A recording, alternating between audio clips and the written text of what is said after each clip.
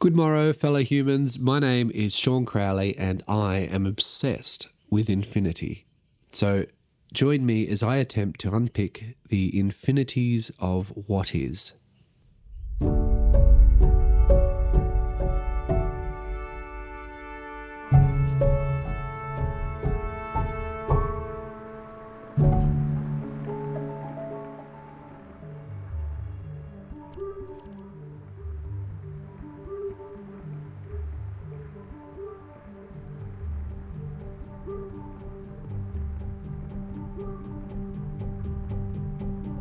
Most of us will have attempted to visualise our place within the universe at one time or another. But apart from humbling ourselves, what are the real benefits in doing this? And what are the potential uses of this understanding in relation to our understanding of self? What many of us fail to take into consideration when pondering this immensity of space is that our place within the universe is made up of far more than just a concept of where we are.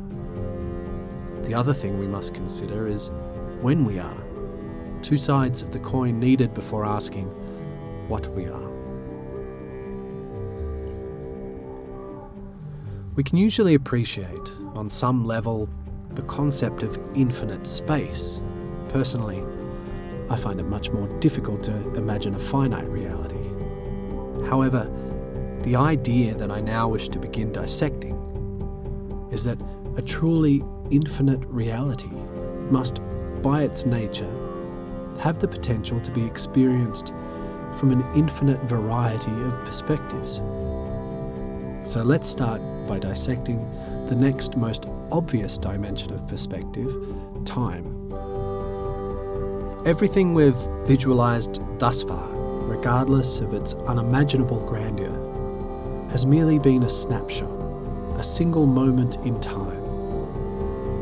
And so if we continue to unpack the question, how, what we find is that even the briefest history of time will be enough to blow one's mind. But again, it's fun. In the beginning, or so they say, there was the before the before. This begat the singularity, which begat a silent and invisible bang, which begat space-time, the original Adam and Eve. Within the first measurable moment, being the time it would take a photon travelling at the speed of light to cross a distance of one Planck length, known as Planck time, everything that the universe is, was, and ever will be, was. And it expanded.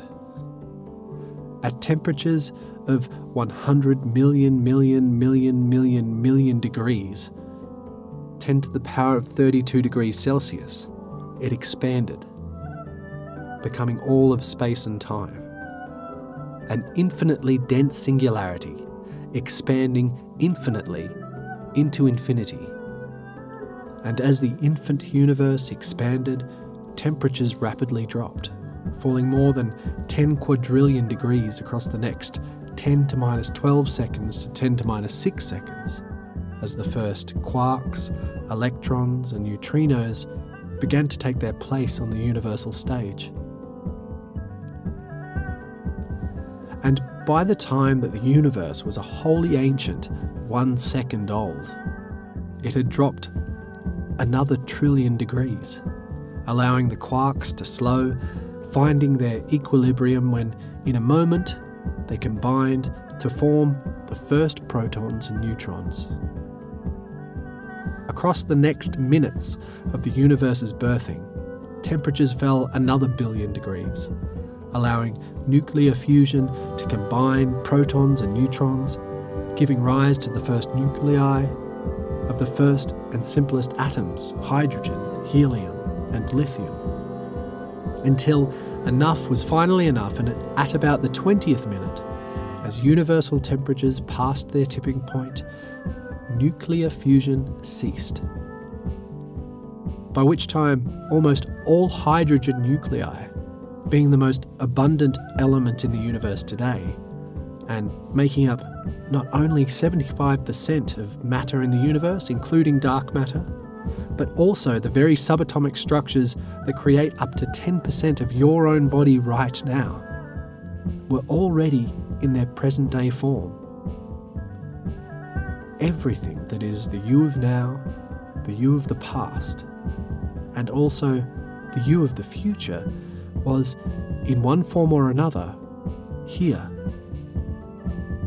You were not only at the birth of the universe, you were the birth of the universe, and technically, you still are. But then, for the most part, it was done.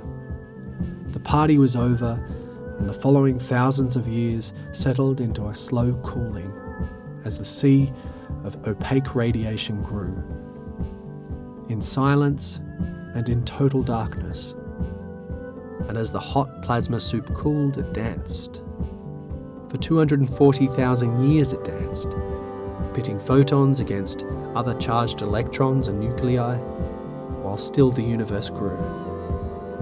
And stepping sprightly into its 300,000th year, with temperatures now as low as those found on the surface of the sun, electrons finally found themselves capable of being caught in the orbits of nuclei, allowing photons to travel freely across the then 45 million light-year stretch that was to become the observable universe that we see today. Meaning that for the first time since time, the universe was transparent. This began the first of the Dark Ages. There the adolescent universe sat, for 150 million years, in cold, quiet darkness, whilst gravity began its slow and deliberate game.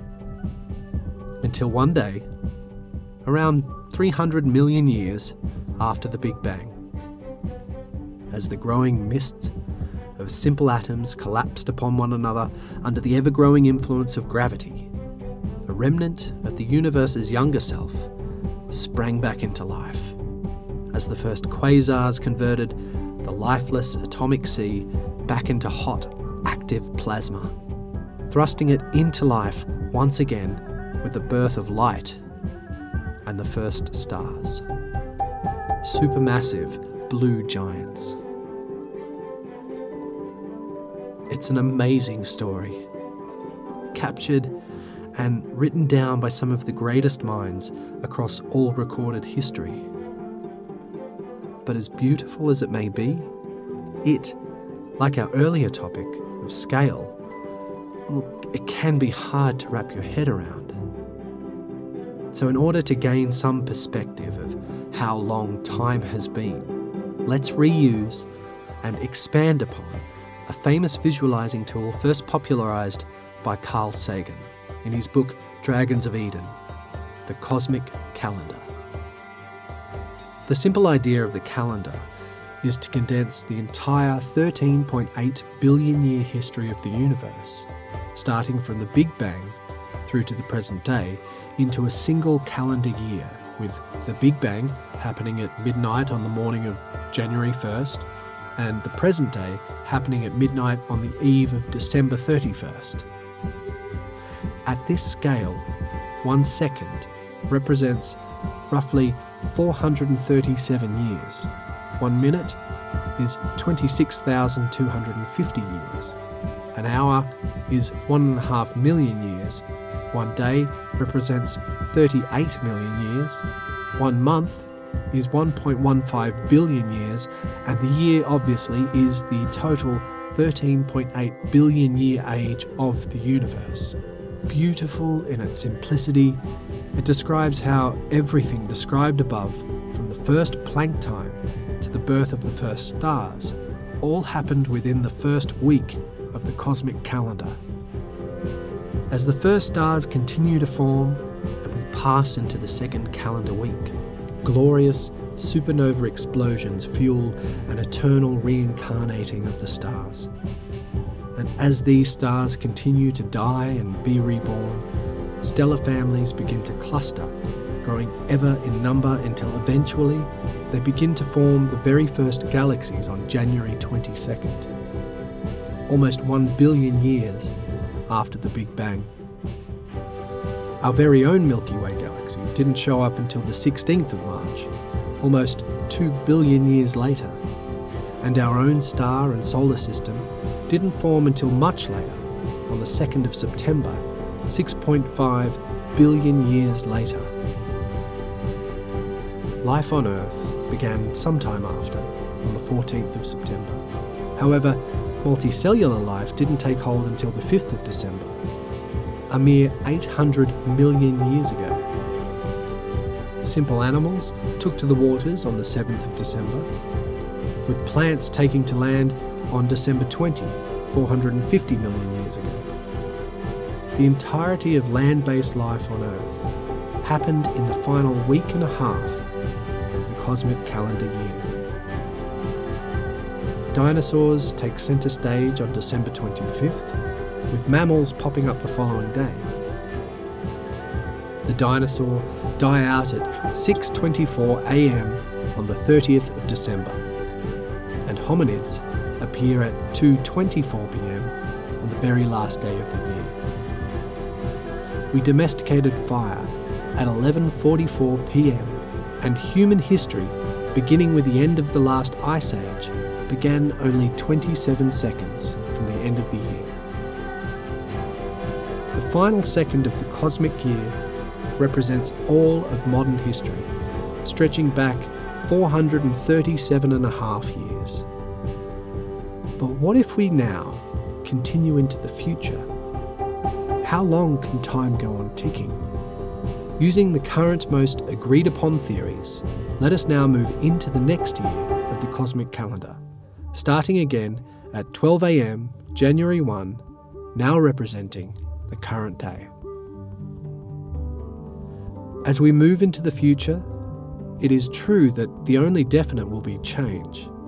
Yet this is a change already breathing down the necks of our current generations, as they step up to the plate ready to face all that will be in the 21st century. Playing out over only the first 0.18 of a cosmic second, this century will force humanity to come to terms with many paradigm shifts, not least of which a population explosion that will continue to build towards 11 billion people by century's end, and which is already responsible for the 6th mass extinction of life on planet Earth, being the 3rd human-led extinction event to take place since our species stepped out of Africa. The likes of the current event, however, have not been seen since the decimation of biodiversity that occurred at the end of the dinosaurs' reign. And in this light, it's understandable how hard many of us find it to imagine our future in any positive light. However, during this turbulent period, we will also see many great achievements come to light. And if history is anything to go by, humanity thrives in the face of adversity. We will witness the first endeavour of private citizens journeying into space and the moon. And for the first time in the history of life on Earth, we will step on another planet. We will see the completion of the connectome, a digital mapping of the human brain, and this, combined with the exponential advances in computing, understandings of quantum mechanics and the capabilities of AI, we will see the first machines capable of processing data in ways that will surpass even the abilities of the human brain.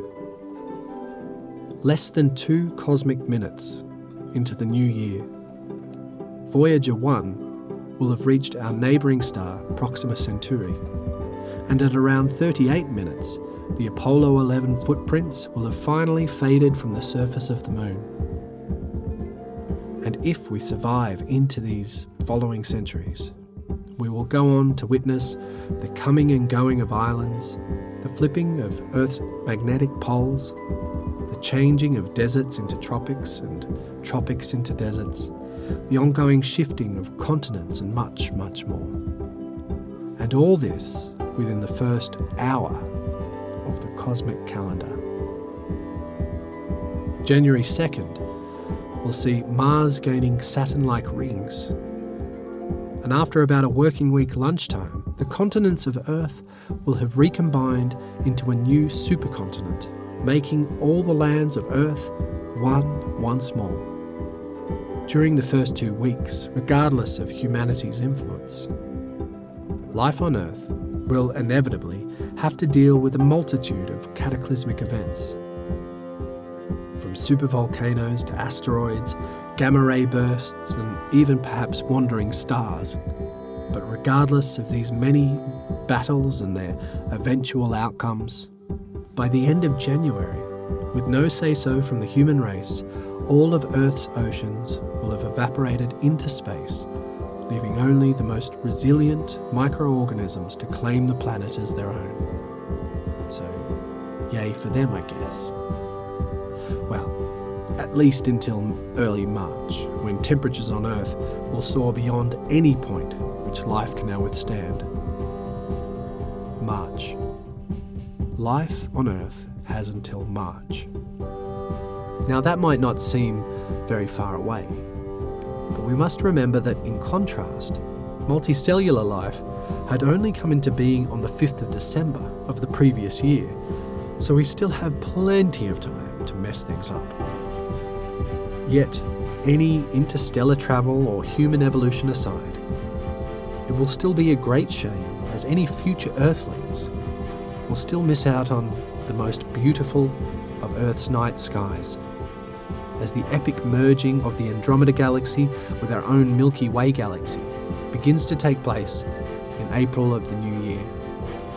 This dance of matter will continue to play out in our sky as Andromeda comes into view, growing slowly to fill the sky with all its coming and going of stars, planets and nebula, until it begins to warp the Milky Way around itself, and Andromeda's galactic core begins to dominate the night sky. When, in late June, our sun will begin its core collapse, causing solar temperatures to rise, forcing the sun to swell and expand into a red giant. As it continues to expand into the solar system, it will warp the orbit of our moon to a point where the moon will be literally ripped apart by the increasing gravity and its own celestial tidal forces, living for a brief period as the planetary rings of Earth, before crashing down onto the Earth's surface, as both Earth and Moon are engulfed, or at least singed, by the outermost perimeter of the engorged sun. By the end of June, any future civilization may find refuge further out in the solar system, as the habitable zone moves into the region of Mars's orbit, and then later towards Saturn's moon Titan.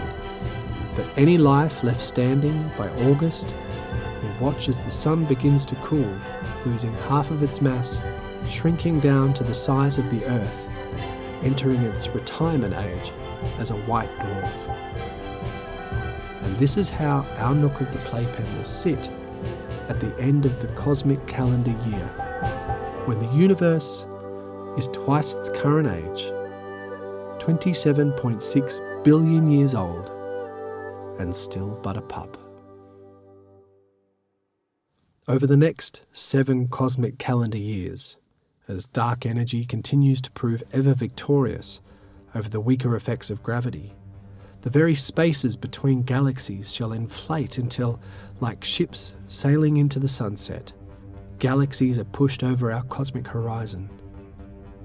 Retreating in all directions at once, and at speeds which surpass the speed of light, these galaxies will remain forever out of sight, out of mind, and out of reach of any Milkdromeda residents. Only our nearby cluster of galaxies, known as the Laniakea supercluster, or the local group, will remain present in our skies. They, in contrast, will fall ever closer to one another, playing out a dance of immense beauty, lasting up until the 32nd cosmic calendar year, when they inevitably coalesce into a single, solitary Laniakea supergalaxy. And this is how things will remain: a sole galaxy, adrift in a seemingly endless sea of nothingness. The residents of this far-flung world will look to their skies and see no other galaxies, nor any record of their existence. Only now do we live in a moment of beauty and privilege that allows us to both know and learn of our origins. In our unique sliver of time, we are the lucky few. But here, in this far-flung future, is where things finally begin to slow. For as we reach the 72nd cosmic calendar year, 1 trillion real-time years from now, the once glorious stellar varieties of blues, whites, yellows, reds and oranges will begin to recede into the darkness, dwindling in number until eventually only the white dwarf cores of bygone stars and the slow-burning red dwarf stars remain. Our closest neighbouring star, that Voyager 1 passed in the 2nd minute of the 1st year, finally dies in the 290th calendar year. And by the 870th calendar year, all stars alive today will have completely faded into obscurity, but the era of starlight is still long from ended. It's not until the 7,246th calendar year that the stars will have fully depleted their reserves of hydrogen gas. And now, unable to regenerate, this final generation of stars will begin their swan song as the era of star formation comes to its close. By the 8,640th calendar year, 8,640 times the age of the universe today, even the slow-burning red dwarfs will have mostly retreated from view. To put this in some form of perspective, 8,640 years ago, humanity was making its transition from hunter-gatherer societies, inventing agriculture and becoming the first settlers. And yet by a thread, starlight continues to hold on. However, as we age into these autumn years of starlight, what we find is that our once magnanimous cosmic calendar is becoming too small to enable us to visualize the coming eons. So we do what we must and adjust the calendar's scale. From here on in, the 13.8 billion year marker that was originally represented by the entire cosmic year will now instead be represented by a mere cosmic second. Every single one of the 31,536,000 seconds to pass in this new calendar year will be equal to the whole of time from the Big Bang to our present day. And starting just 120 trillion real-time years in, from where we left the last generation of stars, it is now only 2:25 a.m, January 1st, of this new Omega cosmic calendar. All of time from the Big Bang to the beginning of the end of starlight has now been consolidated into just 2 hours and 25 minutes. So let us continue our trek into these following minutes, where, like the nightly winding down of house lights on a suburban street, the stars too continue to wink out, dimming the brightness of galaxies across the universe. By this time, most stars remaining will have shrunk from their engorged, volatile states and become non-active, slowly cooling, super-dense balls of matter that now only have the ability to shine out upon their many planetary worlds with a midday brightness equal to an Earth moon on a clear night. By the end of the first Omega cosmic calendar day, with this ever-failing influence of the stars, the planets begin to break free of their orbits, drifting freely into the great open void. And so it will come to be that as nuclear fusion winds down across the universe, light as a phenomenon will almost entirely come to an end. With no further energy left to give, the stars will work their way towards an ultimate resting state of iron, the ash of starlight. Inevitably, all that shall remain will be the skeletons of stars wandering the cosmos as black dwarfs. By mid-March of our Omega cosmic calendar, all galaxies, including our own Laniakea supergalaxy, will have ejected 90 to 99% of their contents into the wider reaches of space. Dead stars and planets and other drifting clouds of matter will be dispersed throughout the cosmos, only to be swept up by the ever-growing, ominous tenders of the darkness, the black holes. And here, in a universe where starlight has fallen beyond memory, the last safe houses of life will too be extinguished, as the symbiosis of life and starlight is lost to this universe and remembered by no one. Life and light, partners passing in the dark. And though no eye will ever see this freshly dark universe, it is still worth a moment of our recognition that we, in our far distant present, can still appreciate on some level both a beauty in its immensity and a wonder in its tenaciousness. Because though the universe may have returned to a state of cold darkness, the ageless shifting of universal energies will continue to remain undeterred. Playing out over a seemingly endless stretch of time, those wandering bodies lucky enough to evade the black holes will still come to an inevitable end. Slowly but surely, even these dead stars and planets will erode, coming apart from the inside out, as even their atoms, those created within the first few moments of the Big Bang, begin to dissolve into their simpler subatomic parts, dispersing their energies into a sea of free radiation. And now, as this degenerate era comes to a close, we find that even the unfathomable scale of our Omega cosmic calendar, a calendar where every passing second was equal to all of time from the Big Bang to the present day, even this scale becomes utterly redundant. For the age required to envision the atomic evaporation of the black dwarfs requires not only months, years, or even centuries of our Omega calendar. Sadly, this doesn't even come close. The time we seek to picture within our mind's eye stretches between an unimaginable 23 quadrillion and 23 sextillion Omega cosmic calendar years, a real-time equivalent of 10 decillion to 10 duodecillion years. That's a 1 followed by 39 zeros.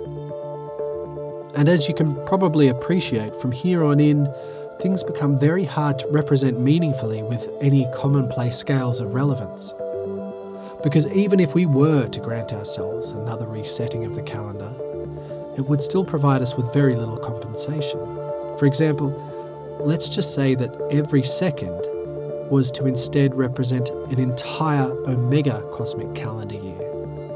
If this was the case, then though the period of time from the Big Bang to the end of starlight would fit within the first 0.23 milliseconds of this new grander year, this described evaporation of matter would still take as long as 730 trillion such years. But let's do it anyway. In vain though it may be, let us try to grasp at the inconceivable and place the unimaginable before our mind's eye once more. To do this, let us return to what we've already learnt, and now imagine a calendar so incomprehensibly massive that we could place our original cosmic calendar year within a single measurement of Planck time. That's the age of the universe, represented by 10 to the power of minus 43 seconds. At this scale, a full second represents a massive 1.38 septendecillion years. That's a 1 followed by 54 places. And the whole year represents an equally insane 43.5 novemdecillion years, 1 followed by 60 places. With this in mind, it's probably not surprising that our once prodigious story of starlight has now been reduced to a minuscule figure of only 73 undecillionths of a second, 73 by 10 to the power of minus 36. So, have we gone too far? I think that on first assessment, This would appear to be a completely reasonable conclusion, because at this scale, even the evaporation of matter, a story which was previously too large to be represented in any meaningful way, is now so minute that it too is now incomprehensible. That entire 10 duodecillion year long story would now only fill a tiny 73 nonillionths of a second. That's the entire story of matter, lost to inside a sliver of time so short that the blink of an eye would seem an eternity. So I hear you asking, why even bother? Because, dear listener, our story is still far from over. Now, take a breath as we move into the following trillionths of a second and watch as a sole survivor navigates the remains of this dying universe.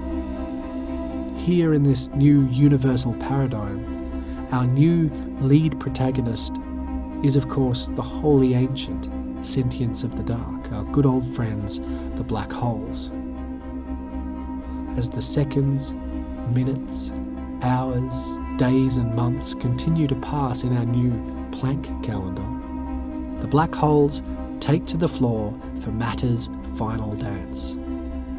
With large devouring small, ongoing into eternity, the black holes continue to dance across the infinite reaches of time and space. But all the while, as the dance moves forever onwards, the black holes are slowly starving to death. With no matter left to absorb, they slowly evaporate, radiating their enormous collections of mass into the timeless emptiness of open space, finally going the same way as all which came before. And though all songs must inevitably come to an end, theirs is not yet fully complete, for in their final act, as they draw upon their last reserves, and the speeds at which they radiate energy begin to compound, in that one last spectacular hurrah, they each explode in massive supernova blasts, calling back onto the stage for their final bow, a rare, brilliant flash of extraordinary light.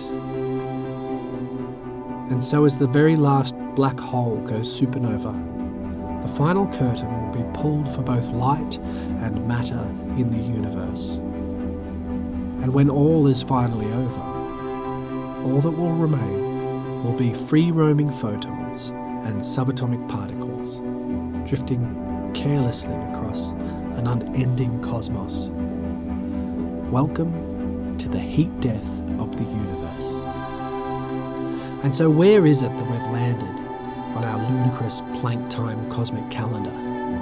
Well, it's been suggested that at this scale, we shall not witness the universal heat death for, wait for it, another 2.3 septillion of our Planck time cosmic calendar years.